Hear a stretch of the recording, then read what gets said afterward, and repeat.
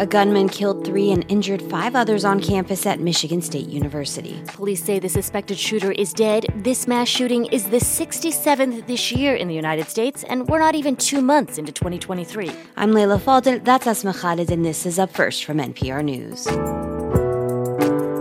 In 3 days, 3 UFOs were shot out of the sky, and it's raised a lot of questions, and there's only one the White House has answered. There is no indication of aliens or extraterrestrial activity. Critics are urging President Biden to address the public and provide answers. And Turkish President Recep Tayyip Erdogan is under fire after a video leaked showing him praising a policy that forgives construction violations. Some say this contributed to the earthquake's high death toll. So stay with us. We'll give you the news you need to start your day.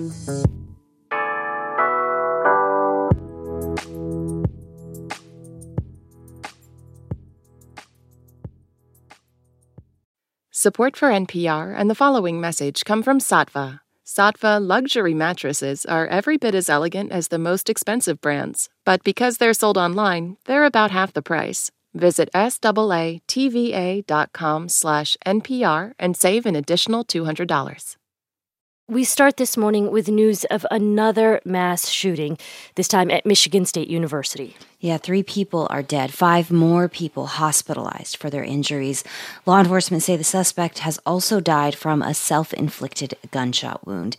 And this mass shooting, well, it's the 67th this year, according to the Gun Violence Archive. And that's more mass shootings than days in 2023. Arjun Thakar from member station WKAR in East Lansing joins us now to discuss what we know about the shooting so far. And Arjun, it's good to have you with us. Thank you. Thanks for having me. So let's start with what we know about the timeline for the shooting. Can you walk us through that? Yeah, what law enforcement are currently saying is that at about a quarter after 8 p.m. Yesterday, they received calls reporting shots fired at Berkey Hall, an academic building on campus. Mm-hmm. Soon after, they say the incident shifted and shots were also reported at a separate study space building, the MSU Union. They say the suspect fled the scene on foot. So the result of the shootings on campus is in total 3 confirmed fatalities and 5 injured, who, from what we've heard, some sustained life-threatening injuries and remain in critical condition at a nearby hospital. And what do we know about the shooter so far? Do we know why he was at Michigan State University? What the campus police have shared so far at their most recent press conference is that the shooter was a 43-year-old male. They also shared that he died by a self-inflicted gunshot wound in neighboring city Lansing, Michigan's capital. And they believe he died after law enforcement confronted him. In terms of why he was on campus, that's something that's still unclear and that investigators remain confused about. Here's what the school's interim deputy police chief, Chris Rosman, had to say. That 43-year-old male is not affiliated in any way with Michigan State University. He's not a student, faculty, staff. And we have no idea why he came to campus to do this tonight.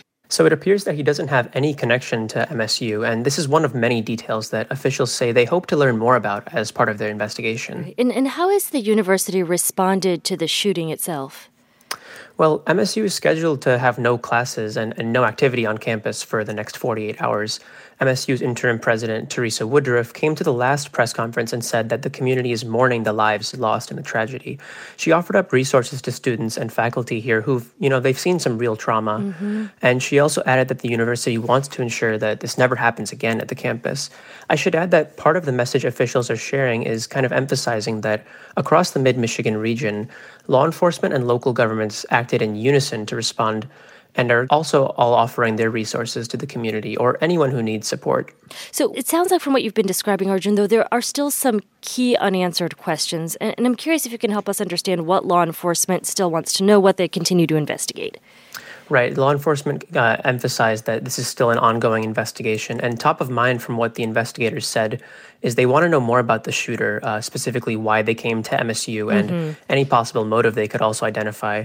And they also want to know who are the people that are injured or dead after the shooting. Law enforcement couldn't share any information about the victims last we checked, and they said they want to be sensitive about the incident to respect their families. So I imagine that's something folks will want to know more about, especially if it's students or faculty who were killed. Yeah. And we also expect more information is likely to come out today at 8 a.m. at another press conference with campus police, as well as university officials. That's Arjun Thakar. He's politics and civics reporter with member station WKAR in East Lansing. Thank you very much for taking the time. I really appreciate it. Thanks for having me. Take care.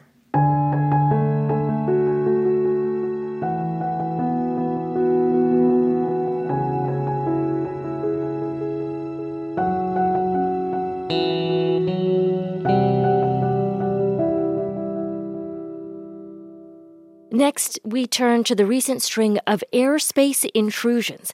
The White House has cleared up one big question about the unidentified flying objects shot down over North America this past weekend. There is no indication of aliens or extraterrestrial activity with these recent takedowns. That was Press Secretary Karine Jean-Pierre, and the answer, as you heard, got laughs from the press.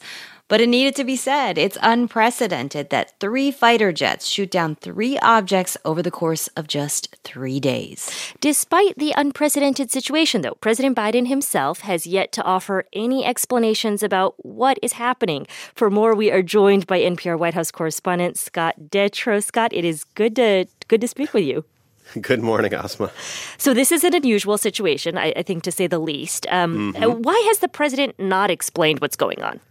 I mean, that's a great question, and the White House has not answered direct questions about when we can expect to hear from the president. He did not hold any public events yesterday. He is giving a speech today, but it's on a different topic. And that has really generated a lot of criticism. And Senate Minority Leader Mitch McConnell summed most of it up on the Senate floor. President Biden owes the American people some answers. What are we shooting down? Where did they come from?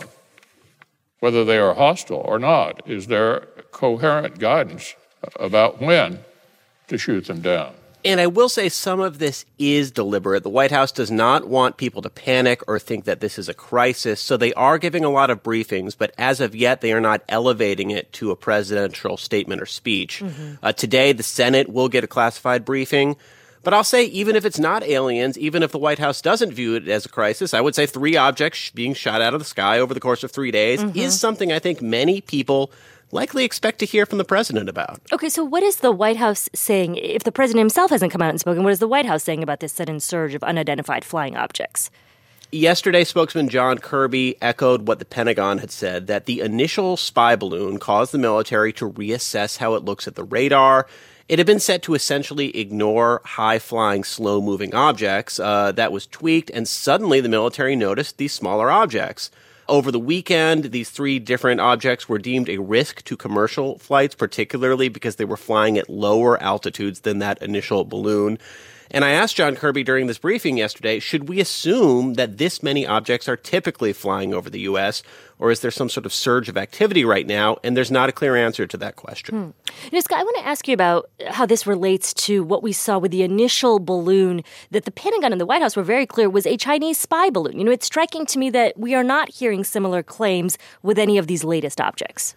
Yeah, it's interesting. They're talking about this in such a different manner. They're much more cautious. And Kirby was clear to repeatedly say, we're just not sure what these were. He even mentioned a few times, and I thought this was interesting, it could be commercial or research balloons. But, you know, given the circumstances of that first balloon and the fact that the U.S. has been learning more about these broader balloon operations, they're suddenly taking a much more aggressive approach now. So, Scott, if U.S. officials are identifying more of these objects in the sky, is the new norm going to be that they just shoot down anything at this altitude? That is yet another good question without a clear answer right now. The White House says it's planning to study this more and consult with allies about it, but it's less clear how they're going to talk to China about this issue. Remember, President Biden and the White House talk so much about wanting competition with China, not conflict. They say over and over and over that they want clear communication, to be on the same page. Now we have meetings between top U.S. and Chinese officials being canceled, and I think there's a real threat that relations could veer in the direction of conflict instead of compromise if this continues. All right, that's NPR's Scott Detrow. It is always good to talk to you. Talk to you soon.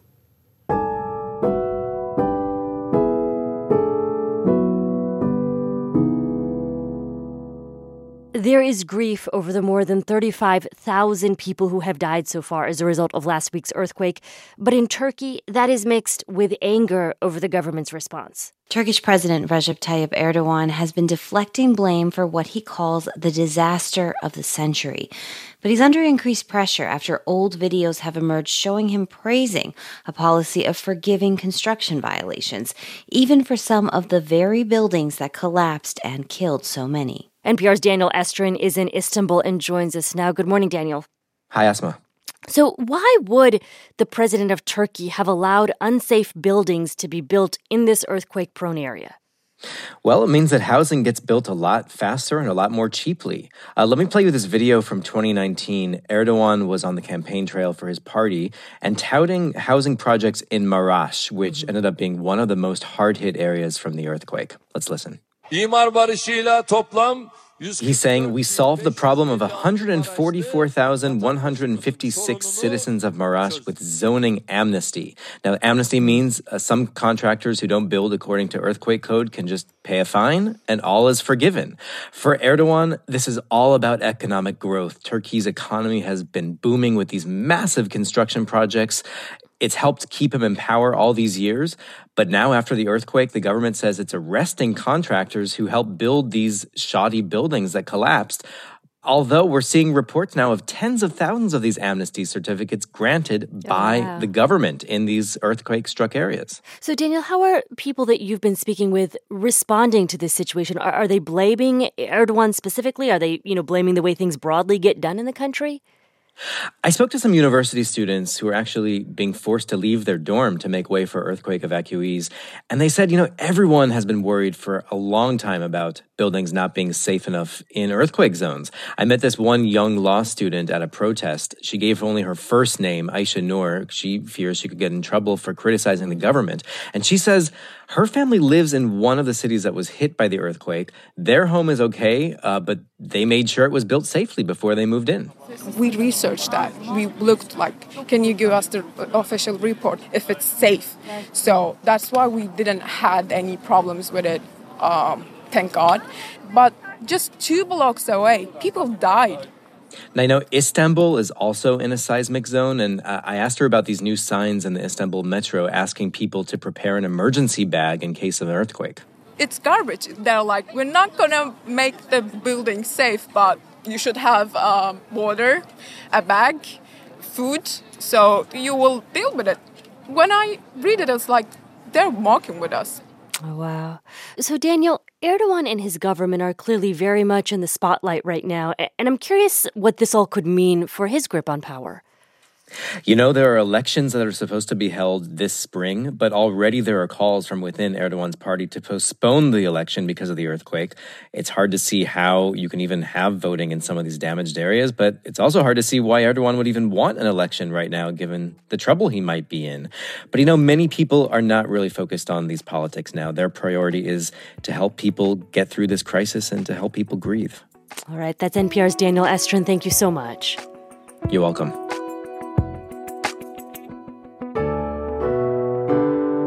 And that's Up First for Tuesday, February 14th. I'm Asma Khalid. And I'm Leila Fadel. Up First is produced by Lily Quiros, Julie Deppenbrock, Claire Murashima, and Shelby Hawkins. Our editors are Alice Wolfley and H.J. Mai, and our technical director is Zach Coleman. Start your day here with us tomorrow. And thank you all for waking up with NPR. Your NPR station makes Up First possible each morning. Support them and support us at donate.npr.org/upfirst.